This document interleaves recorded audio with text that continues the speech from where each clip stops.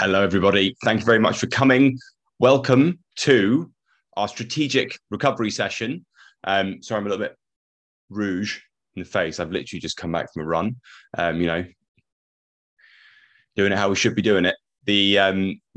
But we're ready to go. So what we're going to be doing today is, firstly, I'd like to thank everybody who's listening along. Good to see you, hear you, and all that kind of stuff. Today, we're going to be talking about something very important. We're going to be talking about recovery. And the important thing to think about when it comes to recovery is that what we do in terms of whether we're trying to, it doesn't matter whether you're trying to improve your strength, it doesn't matter whether you're trying to improve your fitness, it doesn't matter whether you're trying to improve your body composition or whatever.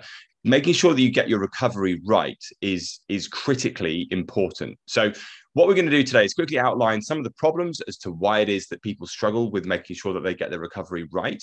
And one of the things that, on all the things that generally speaking, I find that you guys are struggling with in terms of getting the balance correct. And then we're going to run through essentially sort of like a bird's eye view over the basics of what exactly it is that you need to be controlling. And then finish up with some example days of what you should be doing and how you can implement that to the best of your ability. Where you need to place this in terms of the order of priorities is this needs to be something which is pretty fundamental. This is something that you need to be getting right a lot of the time. And then we'll discuss how that might impact different people at different stages in terms of how far along or how far up the triangle in terms of the levels they are at the end. Okay. So the first thing we're going to do, as always, is we're going to talk about problems. So to begin with, pretty much everybody that I work with is working, is either self-employed, employed, or running businesses or things like this. And one thing that tends to everyone tends to have in common is that we're very few people who are sort of coasting through. We have lots of people working long shifts, late nights. People working hospitals and stuff where they're doing night shifts. It's to be honest with you, it's a big stress. And it's something that often presents itself as one of the biggest things that gets in the way of being able to actually execute the training and the nutrition properly.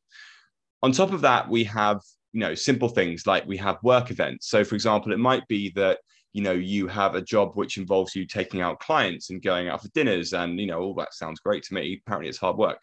Going for dinners and going for all these kinds of things, or whether you're having to go to conferences and not necessarily being able to be in your own environment all the time, not being able to control what you're doing all the time, and kind of having this pressure around your role at work where you have to conform and all this kind of stuff.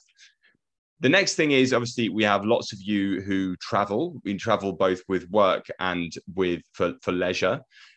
This will throw off your circadian rhythm. If you're going over time zones, it will throw off your food. It will basically kill your ability to train a lot of the time, especially if you're jet lagged. But it's not necessarily just the abroad stuff. It's traveling along the train to meetings. It's commuting. It's spending time moving and not being in that stationary, secure, and easily repeatable place. Then we have all the other stuff. Okay, so this is a picture of me at the wedding. You have things like weddings. We have random nights out, stag parties, hen parties, that kind of stuff, barbecues, any kind of family stuff. We have eating out, just general, all the other things that you have to fit into your life. So you add up all of those things. You're working long hours. You're making sure that you're doing work events and stuff. You're traveling. You've got all this stuff filling up your diary. And then somewhere along the line, what you then have to do is make time for training, and also making sure that your nutrition is spot on, or as close to spot on as it can be. And that is a lot of stress. And by stress, we mean that's putting a lot of tax on the system. It may not seem like going out and, sort of the picture of me at the wedding is particularly stressful, but obviously it kind of is. Like it's adding stress to the tank. And you need to find a way to actually recover from that properly and make sure that your balance is correct in order to make progress. Okay. You feel like and this is a bit of a throwback, I thought this was fun. You feel like you're Stretch Armstrong. You're being pulled in all directions. You don't have enough energy. And for a lot of you, quite understandably, the thing that takes away the easiest thing to get rid of in the short term is fitness. Because nothing bad happens if you cut your fitness out for a couple of weeks, in the same way as it doesn't make much difference if you go to the gym for a couple of weeks. Whereas if you miss a work event or you can't travel for work or anything like that, then realistically, you're going to, you're going to have immediate ramifications. So it's difficult to get it all balanced. But the thing that we need to remember more than anything else is when it comes to fitness and when it comes to nutrition and when it comes to wanting to change your physique, doing the work plus the recovery is what makes the progress. Going to the gym doesn't make you stronger. Going to the gym creates a stimulus, and then recovery makes you stronger. And the same thing is true with fitness. The same thing is true with if you want to try to boost your energy and all that kind of stuff. So what we're going to be doing is we're going to be running through superficial stuff. It's going to be fairly, as we said, sort of an overview. We're not going to go into too much depth because we've spoken about a lot of this stuff before. There are other trainings on the topics, but it's kind of putting it all together in a nice sort of compact thing. Now, the first thing that we're going to be talking about is rest. Rest is the most obvious thing. I'm really not going to spend a lot of time on this, but the critical thing, as far as I can tell, when it comes to rest, is actually just planning it in. Do you plan in downtime, or do you allow your diary to run your life? Do you allow other people to run your life with your diary? I don't know about your specific personal situation in this format, but for a lot of people, there is lots of wasted time in terms of doing things that aren't really resting, whether it's just sitting scrolling on your phone or watching TV or kind of, just filling time unnecessarily. The more you can be organized with your time, the better opportunity you're going to have to rest. And even if you just sit down and you do nothing for 5 minutes, that can make a huge difference psychologically. Use meals as downtime. So try to use those as little sort of oases of respite in your day, and make sure that you're doing your best to set boundaries at work. So making sure that that you starting at this time, you're ending at this time as much as you possibly can. I know that for a lot of you, that isn't a possibility, but you always want to be making sure that you're doing as much as you can. So planning your time in every day is the thing that's going to make the biggest difference in the short term. Okay. But that's not really personal trainer territory. That's more just, general life advice, and everyone kind of knows this stuff. So just make sure, just a reminder, make sure you're planning your time every day. With nutrition, recovery gets a little bit more interesting. So the first thing that we want to do is you want to think, so what's the best way to maximize energy from what you eat? And the simple answer is just remove ultra-processed foods. When you're stressed and when you have no time, the first thing that you're likely to do is to reach for something which is not necessarily the healthiest. So the contradiction with that is that these kinds of foods are the foods that are most likely to make you feel sluggish, most likely to give you sort of brain fog, and most likely to negatively affect your overall well-being and feeling of health, so that then you probably have lower energy or less productive, and then the cycle continues. Focus on choosing foods that, quite simply, do not contain ingredients that you wouldn't find in a domestic kitchen. It's as simple as that. Make sure you time your caffeine sensibly. We've got whole training on caffeine. We know about this, so don't leave it too late. And the big sort of thing that I want you to add in, if this is something that you are concerned about, is if you want to optimize your energy in the morning and you're a breakfast person, implement a lower carb breakfast. So something like eggs or something like Greek yogurt or something along those lines, with some fruit or an omelette with some veggies in it. That is going to offer you far, far better energy through the morning than you would be if you had a big bowl of oats or something like that. For the most part, unless you're already quite lean, carbohydrates are going to give you a spike in sugar, and then they're going to make you crash. Okay. If you have 10% body fat, that is much less likely to happen. If you've got 20 kilos to lose, you really don't want to be eating a huge amount of carbs in the morning. It's going to mess with your head. Okay. It's going to give you a boost in the short term, but then after an hour or so, you're going to crash. So low carb breakfast is very, very important. So just think about if we can implement those things with nutrition. With training, this is where things start to get a little bit more interesting. So when I train people in person, I regulate their intensity based on how they're feeling. One of the first questions I'll ask everybody when they train, how are you feeling today? And I'd say that not just how are you feeling today? It's really how are you feeling today? If they come in and they say, I've had somebody the other day, literally last week, say I've had 4 hours sleep, and you know what, I'm not even sure why I'm here. Okay, fine. We're going to pull this right back today. We're going to give you a nicer, easier session. We're not going to push things too hard, because ultimately, if we give you that extra stress, your body's not going to be able to handle it. You're not going to be able to recover from it, and it's just going to make you feel worse. So opt for a lower intensity workout when you're feeling overworked. Okay, that means usually what we do same weights that you were using previously, and either increase the rest breaks, reduce the total number of sets, or both. Okay, so that means that you're sort of in and out in 20, 30 minutes as opposed to 40, 50 minutes. You make sure you're getting that right. You're doing your exercise. You're doing something, so you're continuing the habits. That's really, really important, but you're not necessarily going full bar. The other thing that you can do if it's a day off training, whatever, make sure you hit your step count, get outside, get your body moving, because the more sedentary you are, again, the more that's going to affect your energy. And also, walking is necessary to keep your blood flowing around your limbs, which means it's going to help you to recover more quickly. Very, very important. So the big takeaway point for this is you need to learn to auto-regulate, which means control yourself, your own training intensity, okay? So this means that you need to basically use judgment. There is no right answer, and hopefully you'll be able to feel comfortable doing that. Basically, if you feel crap, if you're sick, or if you haven't had enough sleep, you can still go to the gym, but just do something a little bit less, do something a bit lighter, maybe do something at home, maybe just do some stretching, but just do something to keep the habit going. Hydration. And as we go through these are getting more and more important. Hydration is unbelievably important when it comes to recovery and when it comes to day-to-day energy, okay? If you don't have a water bottle that you carry around with you, that's probably not ideal, okay? I know it's a bit of a faff, but it will make a huge difference to the amount of water you're drinking. Yes, tea and coffee and stuff does count as water, but we still, especially now, it's the middle of the summer, we want to make sure that you're drinking enough water. That's really, really important. Second to that, something you should already be doing already is ensure that the water content of your food is high. So that means eating lots of things like vegetables, eating things like lean cuts of meat, eating things like meat, like beans and legumes, and not eating lots of, again, processed food. Both of those things will keep your cells hydrated, will keep your energy levels good and even and high, frankly, and then also will allow you to recover, okay? The number one piece of advice I would give you is make sure that you drink 3/4 of a litre of electrolyte-enriched water upon waking.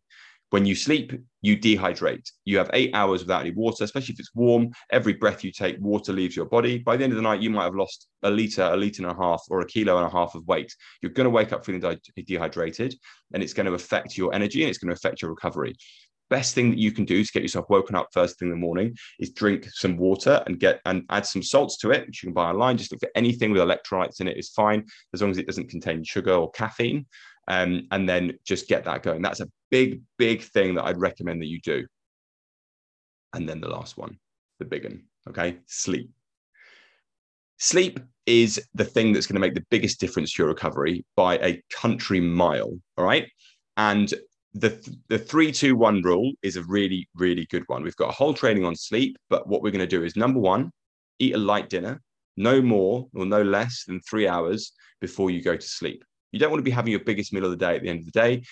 You can, but it will negatively affect your sleep. So you want to make sure you've got a good few hours to digest your food before you go to sleep. Same thing as well, waking up in the night to go to the toilet is suboptimal. So you want to make sure that you stop liquids 2 hours before you go to sleep. And then the last thing is that you want to make sure that you don't get any blue light exposure 1 hour before you go to sleep.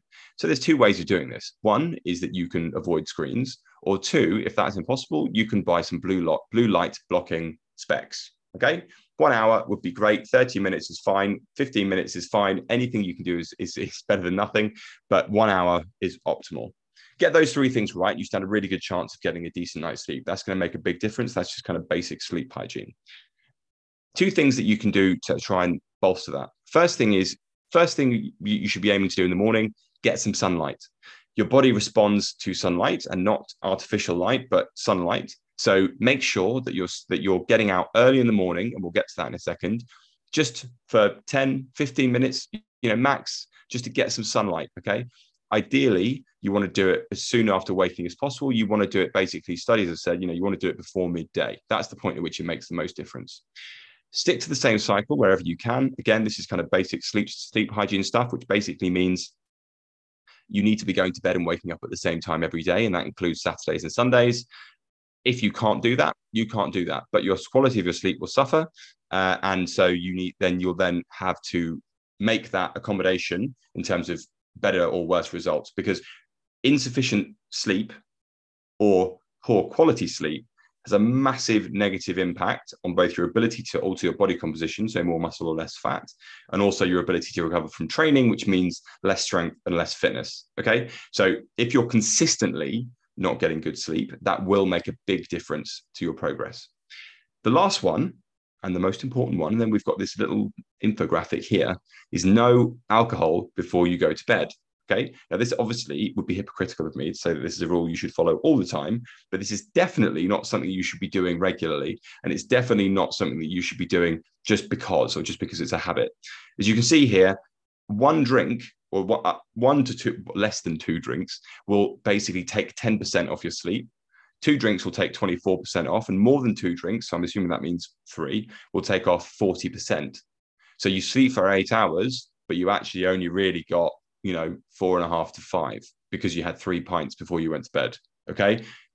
That's it. That's how it works. It is mad. So you can be unconscious without being asleep, if you know what I mean. Your sleep is an active process, and alcohol completely switches it off. So wherever possible, avoid the alcohol before you go to bed. And I said this to somebody the other day, and we agreed that meant the right thing to do was to have whiskey with breakfast. So there you go.